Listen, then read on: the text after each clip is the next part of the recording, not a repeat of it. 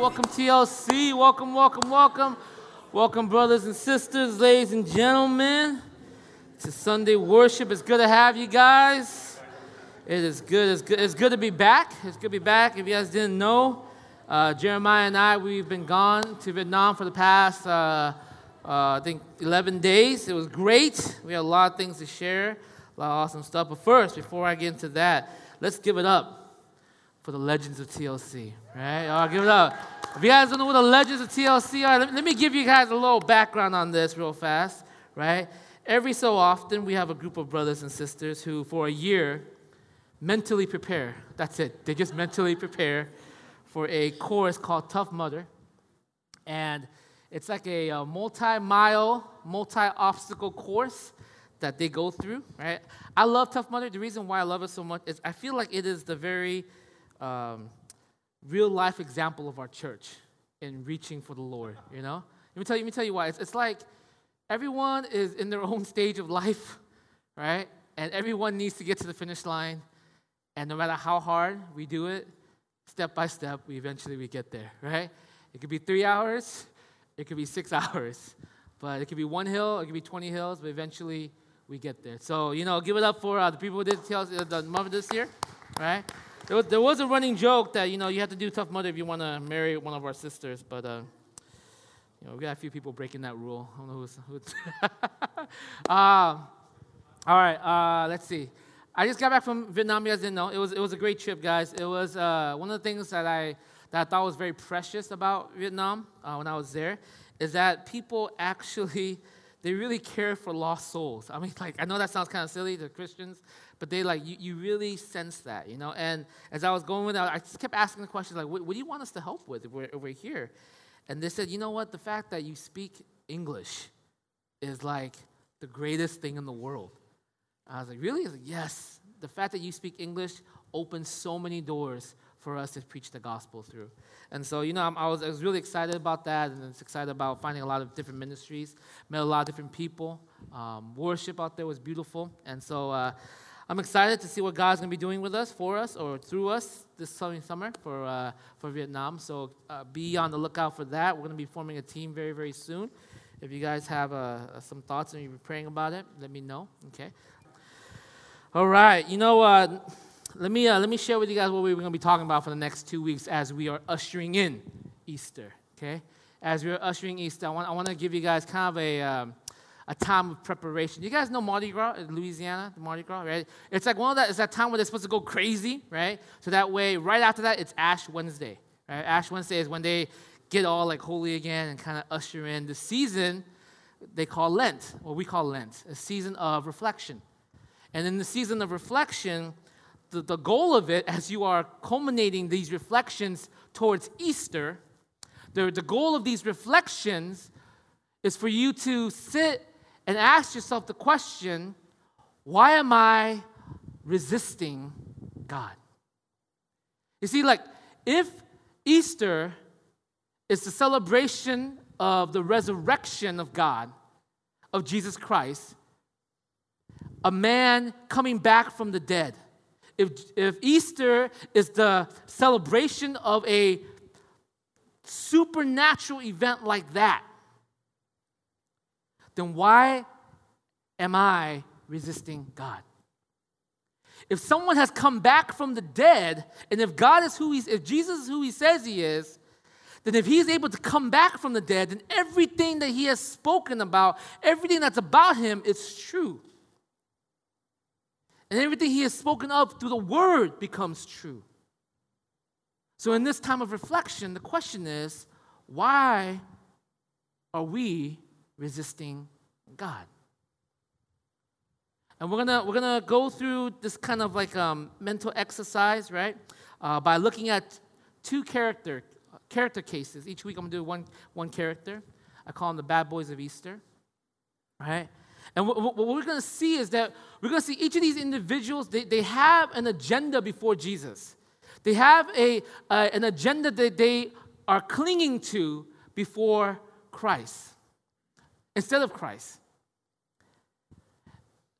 And what we're going to realize is that something about that agenda is forcing them to resist who Jesus is. And as they begin to resist, I want to share with you guys, because their story is kind of like our story. We are constantly resisting. Instead of actually surrendering, if Jesus Christ came back from the dead, shouldn't that not be automatic in our hearts that we should surrender to who he is? Right? If he came back from the dead, a dead man rising again, who he said he was going to rise, should it not change the way we think, the way we act, the way we feel, the way we engage in the world? Should it not change that? And the reason why we don't is because there is resistance in our hearts. And we're going to look at a character case of someone who resists Jesus because there's something in his life that he is holding on to so much more. And we're going to see why this resistance is futile. That even though he resists, and even though he thinks he can get all that he wants, we're going to realize, we're going to see that his resistance is futile, and we're going to learn that ultimately our resistance to God is futile. Because this season, guys, I don't want you guys to kind of go through another Easter season. Easter is the greatest holiday in the Christian calendar, right? It is the biggest holiday in the Christian calendar because it marks the resurrection of our Lord. It marks the resurrection of Jesus Christ. It is the foundation of everything we build on. If the resurrection didn't happen, everything we're talking about, everything that we're doing is totally useless. But if this is true, if he did come back from the dead, then it ought to change our lives. It ought to just transform us completely. Because if a dead man can rise from the dead, and everything that he has said, spoken, and done, it means something. Everything that he said about you means something. The purpose, the sin, there is punishment, there is life everlasting, it means something. And it should not be taken lightly. You guys follow me? Okay? So the first bad boy of Easter that we're talking about today, right, is my brother, or not my brother, but this dude, right, named Joseph Caiaphas. Can I show a picture of him? You guys have the picture of him up here? Joseph Caiaphas. Joseph Caiaphas. Let me break down this guy's background for you guys, okay? To let you guys understand what this is. Because the heart of this is there's something about Caiaphas that he is constantly holding on to that's resisting God. Instead of surrendering, he resists. And we're going to find out how his life of resistance ultimately is going to be futile. And how we can learn that if we constantly resist, it ends up being futile as well. You guys follow me? Okay? Joseph Caiaphas. Now, this guy is not actually him. Okay, this is just a rendition of him from the movie Passion of the Christ. But Caiaphas, who is he? He was the high priest during the time of Jesus. Now, this position is like, it's bad. It's a top dog position, okay? He is the most influential person in Jerusalem, in Judea, in Israel. He is the dude where he is the bridge between Israel and Rome. He is the middleman between Israel and the governor of Jerusalem and the governor that's ruling over that time. He is the guy who speaks for the people to Rome. And on top of not only having influence and power, being such a top position, his family is a dynasty of high priests. Not a dynasty of the NBA dynasty, but a dynasty of high priests. His father was a high priest. His 5 brother-in-law were high priests, and he is a high priest. So for 40 years, this family ruled the temple. For 40 years, this family were the most influential family and powerful family in Jerusalem. And the reason why they had so much influence and so much power is because the amount of wealth that flowed into Jerusalem. See, once a year, a couple times a year, people from all over the world, all Jews from all over the world would gather in Jerusalem, and they would come to worship God. And as they came to worship God, they will pay what we call a temple tax. And as they pay that temple tax, millions of dollars is flowing through the temple. So these guys were influential, they were powerful because of their wealth. The temple was their cash cow. The temple was their place of influence and power. To lose the temple was to lose their power and their influence. And they liked being on top. They liked being the middleman. They liked being the top dog. They liked being the bridge between their people and Rome. And Caiaphas' life was pretty extraordinary. It was pretty awesome, and it's pretty good. He lived a pretty good life until a carpenter turned rabbi stepped into the scene. Right? Caiaphas was doing pretty good for himself and all of his family, the dynasty of his family. They were doing great for themselves until a carpenter turned rabbi stepped into the scene. And we know this carpenter as Jesus, not Christ. I mean, he is Christ, but Christ is not his last name, right? We don't do that. If you believe that Jesus Christ is his last name, we have failed you as a church. Right? Christ is the title. Jesus, the son of Joseph. Jesus, Joseph's son, right? When Jesus showed up, he messed everything up. Right? Can you give me the next slide? When Jesus showed up, he became a problem to Caiaphas because why? Wherever Jesus went, there was a posse. Wherever Jesus went, he gathered crowds. Wherever Jesus went, people followed. Wherever Jesus went, people congregate. And Caiaphas, the Jewish leaders, did not like crowds. You know why? Because crowds create threats. Crowd becomes threats because crowds can mean insurrection. Crowds can create civil war. Crowd can create division. Crowd can become a problem to the Jewish leaders because they can turn against the Jewish leaders. See, wherever Jesus went, crowds followed him. Caiaphas never brought a crowd like that. You guys know that? People came to Caiaphas once or twice a year before the festivals that they had to listen to him because he was high priest. But he never commanded such a crowd. He never commanded such a gathering. He never commanded such loyalty among people. And so when Jesus showed up, he was a problem to the leaders. This guy is going to cause attention. He's going to stir problems, and people are going to come in, and they're going to screw everything up. Everything was good for Caiaphas.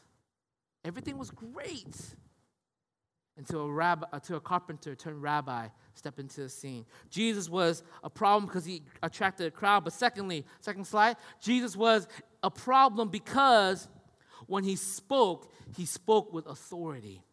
When he spoke, he wasn't just throwing off words here, right? They didn't worry. Listen, guys, Caiaphas, he had a lot of crazy people walking around all the time shouting nonsense.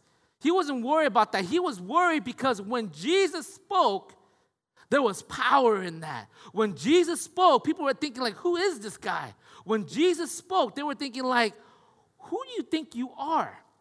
Jesus walks into the temple one time, and he literally flipped the tables. When Jesus comes, he flipped the temples with all the money changers because why? That's where the people were paying their taxes, and they were exchanging money, and they were being cheated to worship God, and he was pissed, and so he went crazy in the temple courts, stopping the flow of money. And so Caiaphas sends his goons down, and he says, hey, they asked Jesus, they didn't ask him, what do you think you're doing, Jesus? They asked him, who do you think you are? What authority do you have to come and do this? Because they were shocked by it. How could this guy do this? They were shocked by his authority, okay? So he spoke with authority. Every time Jesus showed up, he attracted the crowd. Every time Jesus showed up, he became a problem because his words of authority caused everyone to stir. And thirdly, when Jesus showed up, next slide, when Jesus showed up, he caused a problem because he was very critical of Jewish leaders. You know, you always see those signs of people in campuses, like, repent or else you're going to hell. You ever see those signs, right? And you think like those people are like kind of like they're doing what Jesus did. Do you know what Jesus did? Jesus never told anyone to go to hell.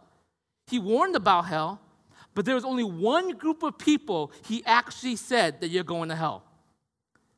There was one group of people that he actually pointed his finger at and said, you're going to hell. And he said it to the Jewish leaders. He said, you guys are snakes. You're vipers. How can you escape being condemned to hell? He says, you're going to hell. Not to non-believers, not even to sinners. He warned, but he never said to them. The only person he ever condemned, the only group, were the religious people. Is that crazy? Do you guys realize that when Christ comes back, judgment is not going to be in the world first, judgment is going to be in the church first? He is going to look. Jesus was such a problem Because to the Jewish leaders, people who felt themselves worthy because they were religiously pure, they did all they were supposed to do. They fasted, they prayed, they did their Bible reading, they did all of that stuff. And Jesus says, you snake, you viper, you're going to hell. Intense. And so this situation, you guys feel like the situation has been building. The longer Jesus is around, the more intensified the situation is getting. It builds and it builds and it builds, right? Jewish leaders are pissed. Caiaphas is pissed, but it keeps building. Crowds keep showing up. Jesus keeps speaking with authority. He keeps condemning Jewish leaders. Everywhere he went, he says, like, you guys are healed, you're going to hell, right? He says, you guys are great, you're going to hell, right? It's like, it just builds and builds and builds until Jesus did something that pissed the leaders off so badly that they said, we have to kill him. He didn't say something, he actually did something.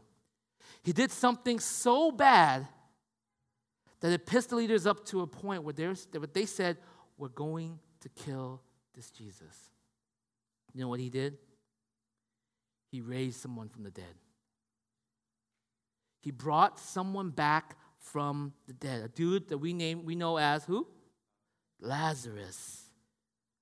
This act of bringing a dude back from the dead, it took the Jewish leaders over the top. They were saying, man, after he did that, can you imagine, like, if you were back then, they were like hype men walking around, they're like, oh my God, have you seen what Jesus did? He brought this, he was dead. I saw him on the ground, bam, he's walked out of the tomb. He's alive, right? And guess what happened? People were walking around, they're hyping this up, and it gathered more crowds. It gathered more and more. And instead of actually diminishing the crowds, it got crazier. It got bigger. It got more intense. And people were just saying, Jesus, keep talking. Please, there's something about you. You brought someone back from the dead. Because when you bring someone back from the dead, your next response is, I should pay attention to you. You guys follow? Right? If you can bring someone back from the dead, your next natural response should be, I need to get in line and listen to what you have to say. But the Jewish leaders said what? We're going to kill him. They resisted. They were mad because their strategy towards Jesus was failing. You know what their strategy was? Their strategy towards Jesus was to discredit him before the crowd. But every time he did something, they would step in and say, well, Jesus, what do you say about this? And Jesus comes back, takes them out with his verbal, jujitsu, and they're just like, they walk away looking dumb, right? They'll come in and they'll be like, yeah, this lady, she's an adulterer. What are you going to do about it? And he says, well, whoever is without sin, cast the first stone. And everybody just walked away. They wanted to discredit Jesus, but they could not. They wanted to get the crowd to no longer follow him, but they could not. And when Jesus raised Lazarus from the dead, it broke the camel's back. And they said, we have to kill Jesus. Go to John chapter 12, verse 17, 19. I'm just going to set up the tension here for you guys real fast so that we get into our passage. But John chapter 12, verse 17 to 19.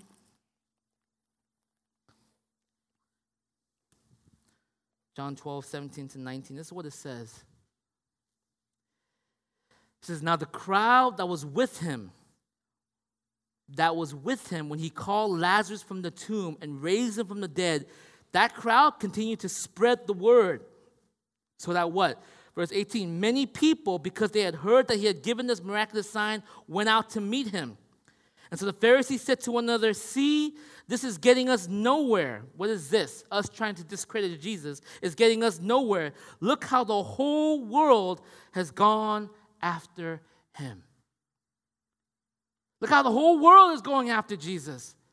You see, these leaders, these teachers, these Pharisees, these guys, they should have Jesus raised someone from the dead. We should go and look at him. We should go and find him. We should go and talk to him. We should go and listen to him. This guy might be our Messiah. This guy might be a messenger of God. This guy might be the very thing that he claims to be. But instead of going out to see him, they plotted to kill him. You know why? Because there was something that they were holding on to that they could not let go, that forced them to resist. Everybody say resist. Right? They were resisting. In their heart of hearts, they're thinking, man, this could be it. This is legit. He brought a dude back from, we should go out there and surrender. But instead of surrendering, they kept resisting. Why? Because there was something else that they were clinging on to.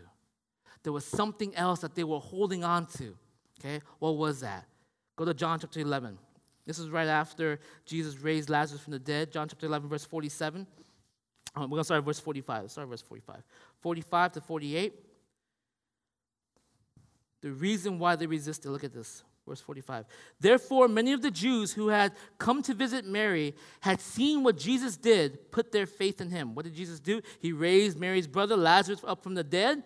But some of them went to the Pharisees and told them what Jesus had done. Then the chief priests and the Pharisees called a meeting of the Sanhedrin.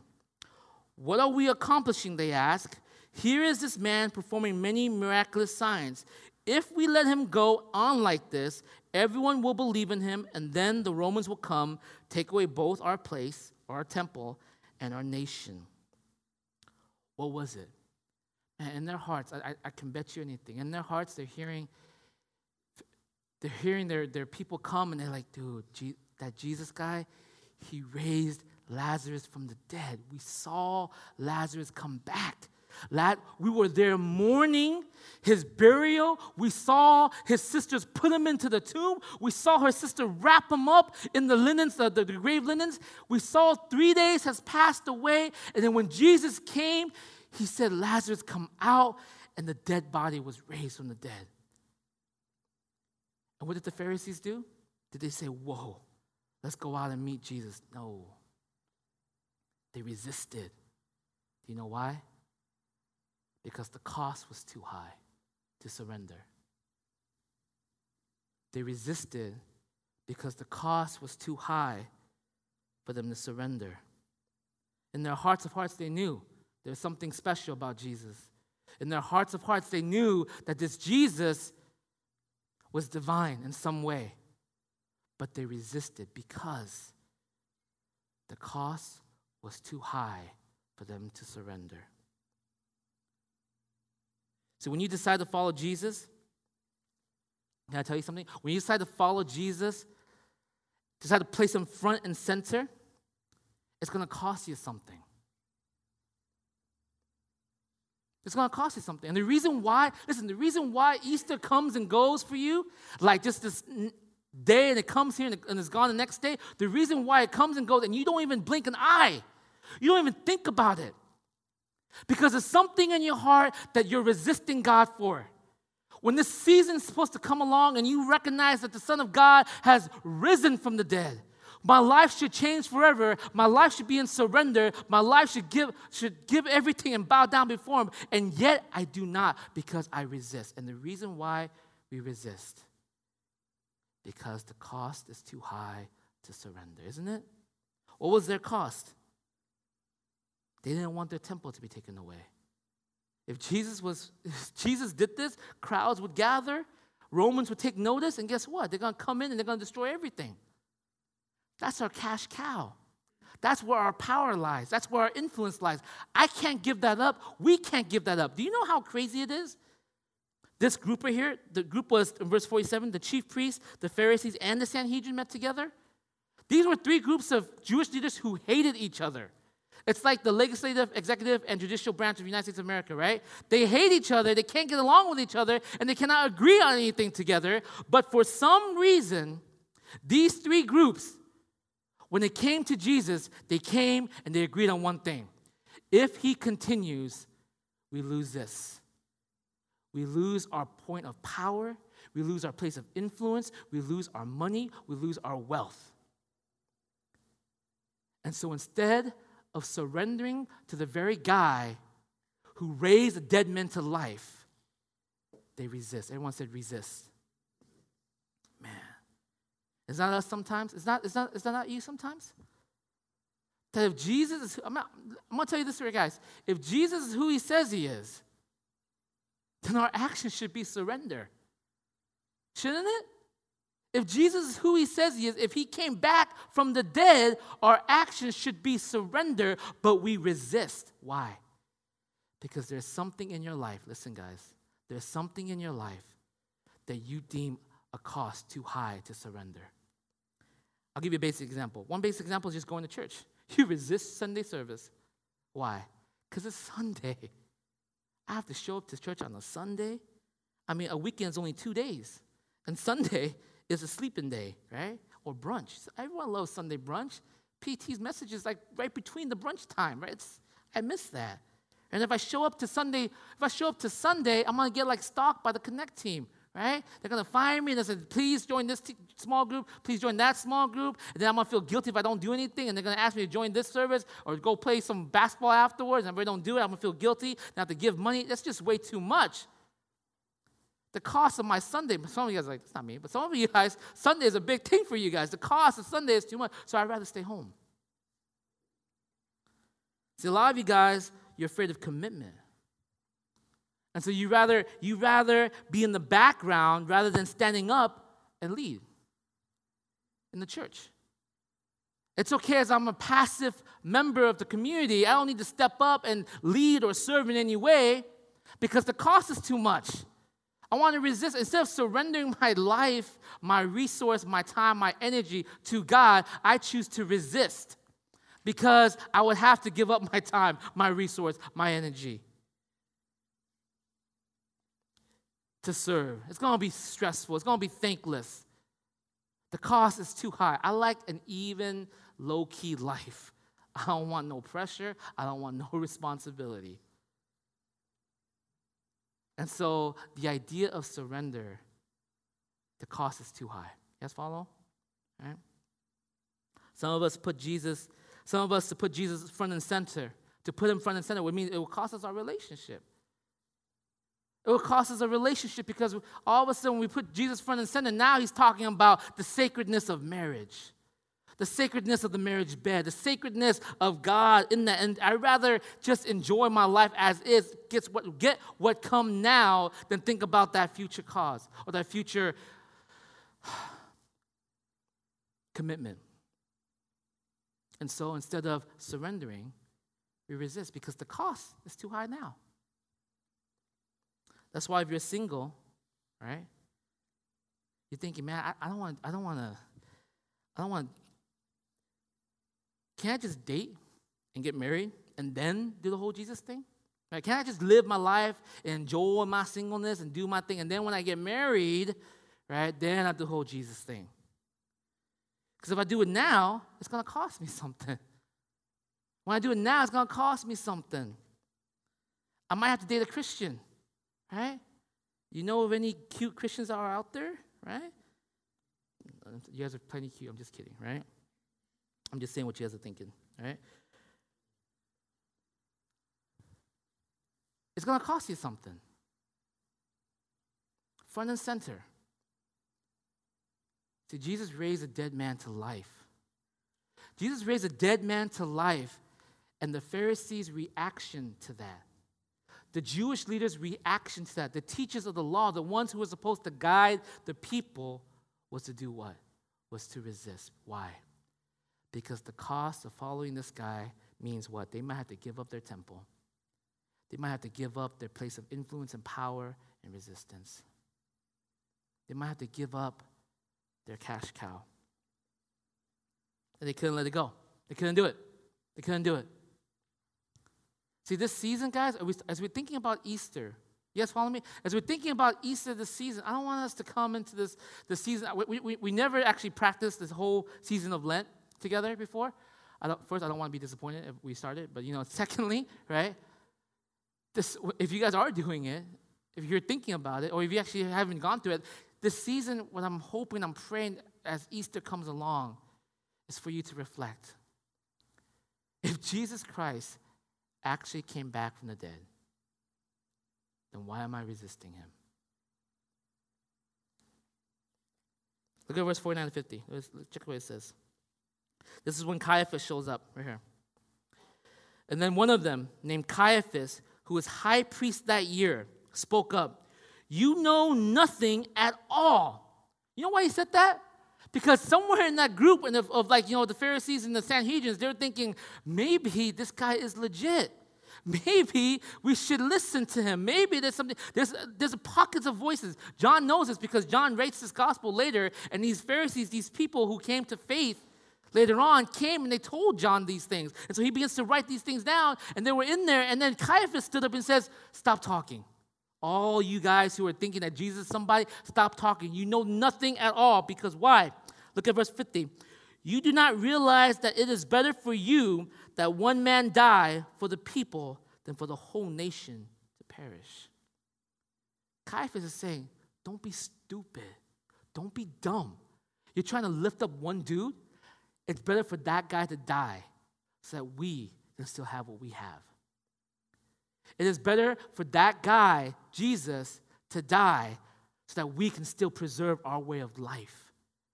Don't even think about surrendering to that. Resist. Why? Because the cost of giving this up, way too much. You're going to give this up? You're going to give this way of life up? You're going to give up this power, this influence? You're going to give up this money? You're going to give all this up for one guy who raised someone from the dead? Caiaphas. That's how he was going to resist Jesus. He was going to kill him. So did it work? Did it work?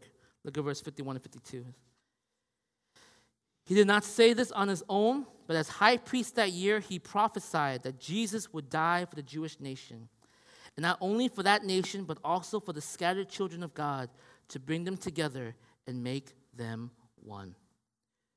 John, the writer of the gospel who wrote this and seen this, know the ultimate result of their resistance.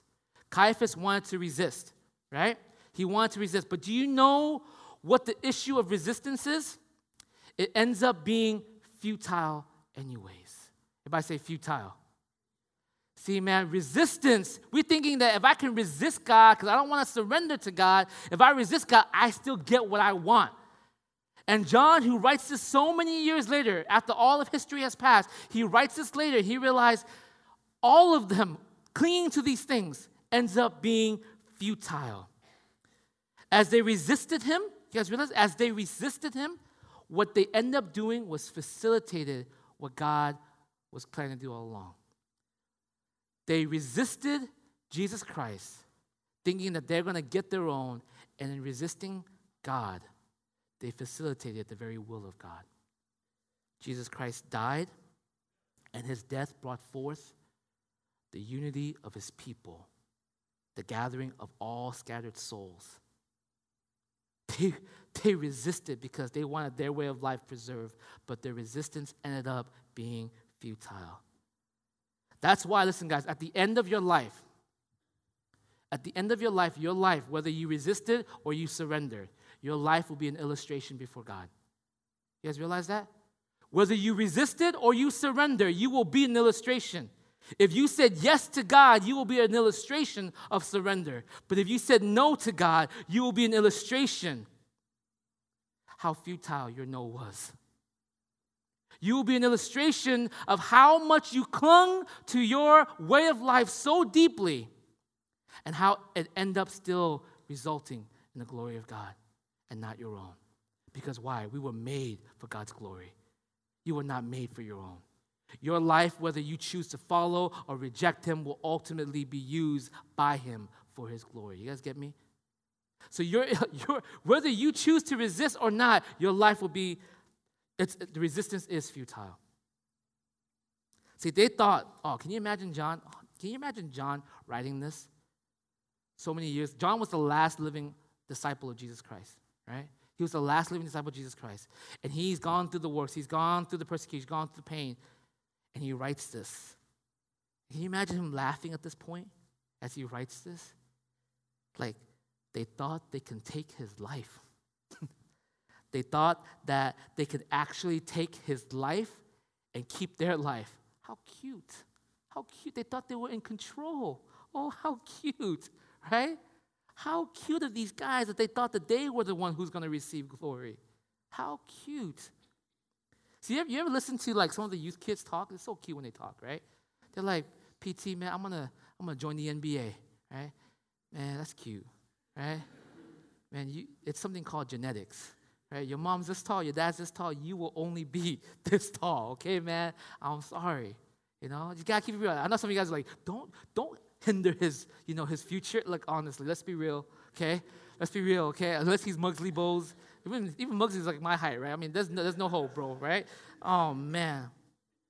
Don't you think it's funny? Don't you think it's funny that when you start making decisions and you exclude the creator of the universe out of your decision, that you think that somehow by resisting God, by actually excluding God from it, that you will be the master of your fate, right? You will be the captain of your own soul. You will be the king of your domain.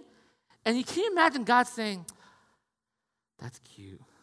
That's cute that you made all these decisions resisting me, thinking that you're going to get all these things, thinking that you're going to have all of this, thinking that that you didn't want to surrender. You think that all of that was going to result in your glory. Your resistance is going to end up futile, because in the last moment when you stand before God, your life will either be an illustration of surrender or an illustration of how futile your resistance was.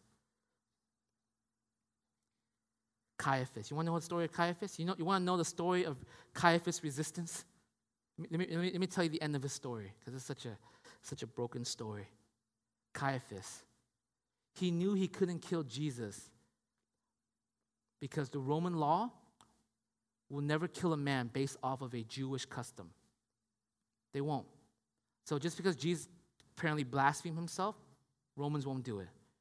So Caiaphas twisted and turned. He manipulated and he said, no, Jesus broke a Roman law. How? He called himself a king. And so Pontius said, okay. I mean, I don't think he really called himself a king, but I get what you're trying to get at here. I see how you're trying to twist this. I see how you're trying to make it so that we end up killing him anyways. The blood's on your hands. I'll kill him.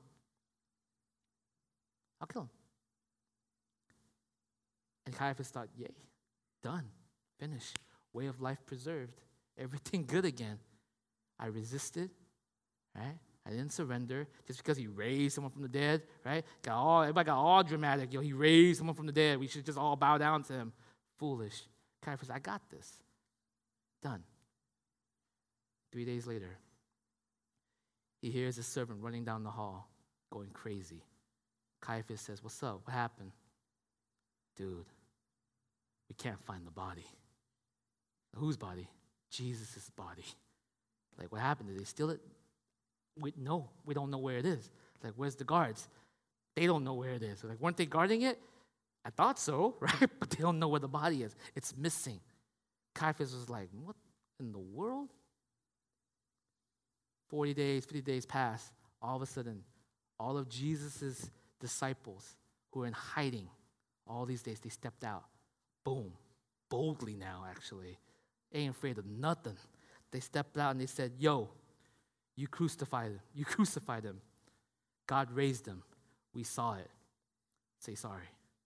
All right, that was the message. That was the basic message. You crucified him. God raised him. We saw it. You better say sorry. And so Caiaphas was like, what?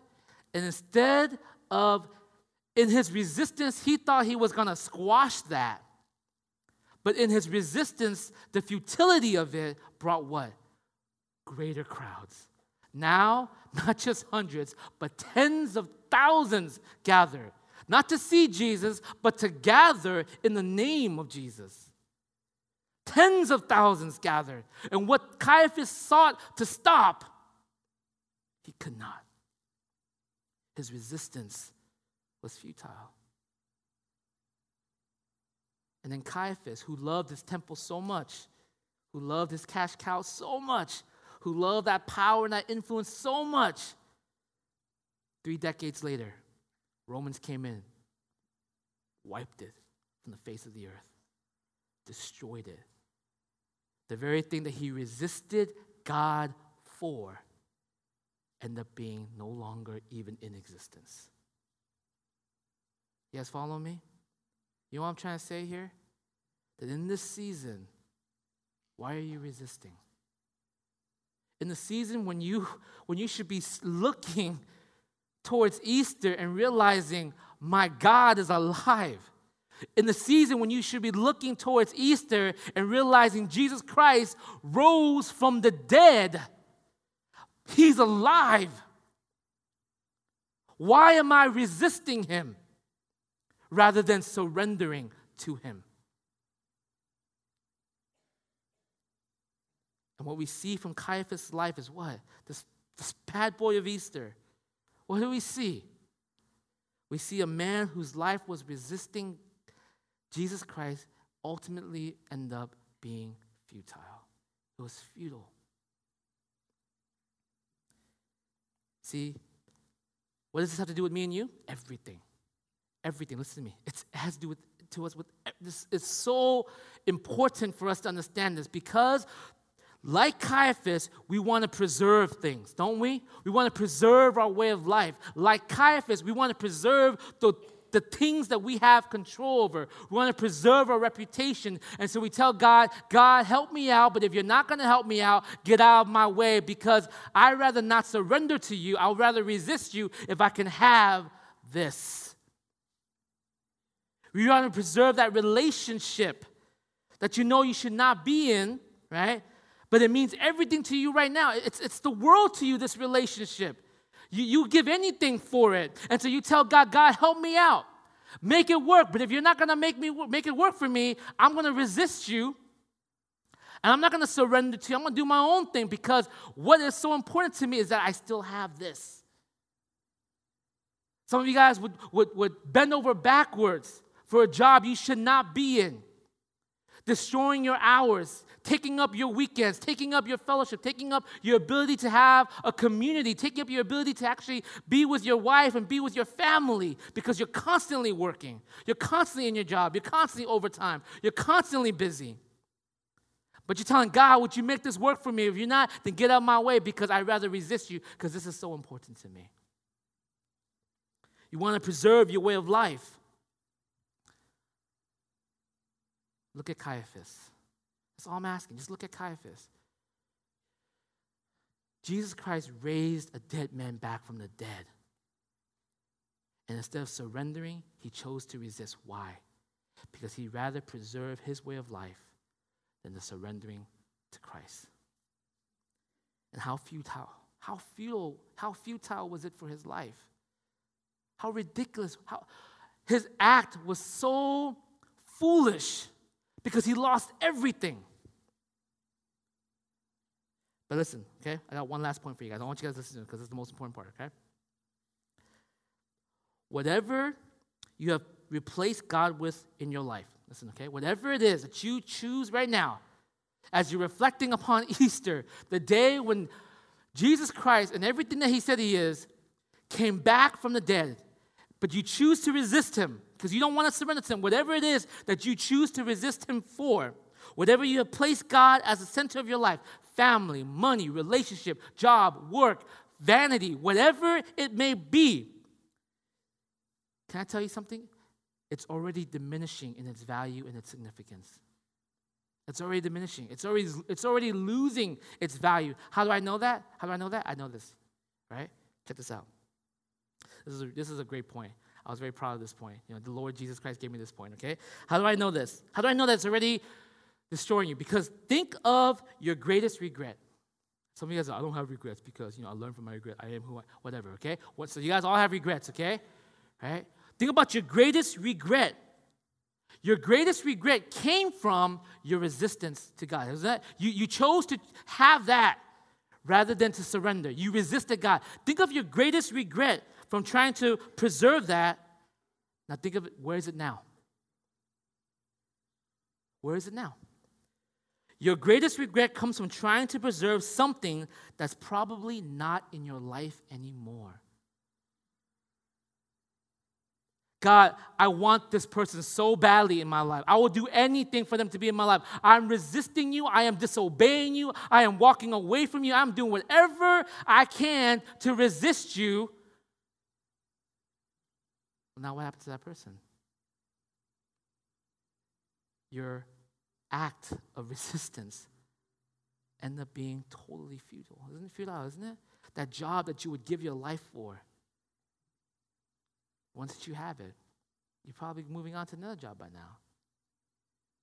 That you resisted God for.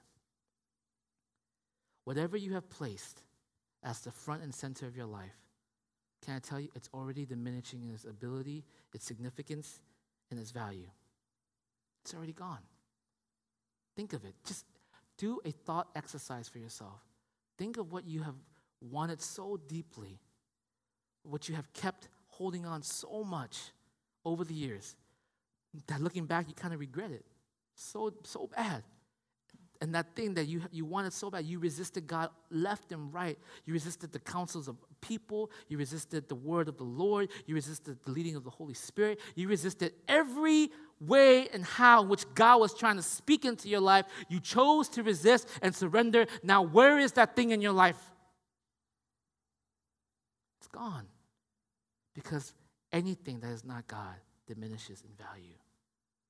Anything that is not God disappears, loses its significance, and is gone. Saying yes to God will cost you, period. Right? Saying yes to God will cost you. Saying no to God will cost you. But saying no to God will cost you, and you end up losing whatever it was that you placed in position of God to do anyways. Right? C.S. Lewis said what? Aim at heaven and you get earth. Aim at earth and you get nothing.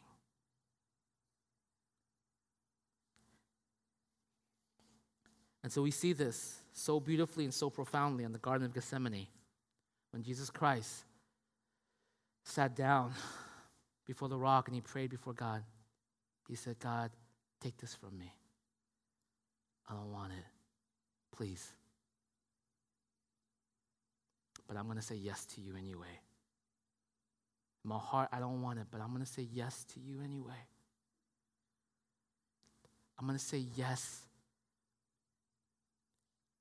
even though it's going to cost me my life, even though it's going to cost me eternal I have never had eternal separation with you, Father. Throughout all of eternity, you and I, we have been like this. I'm going to experience the worst breakup anyone's ever had in my life. For all eternity, there's a cosmic breakup. I cannot even imagine that or fathom that.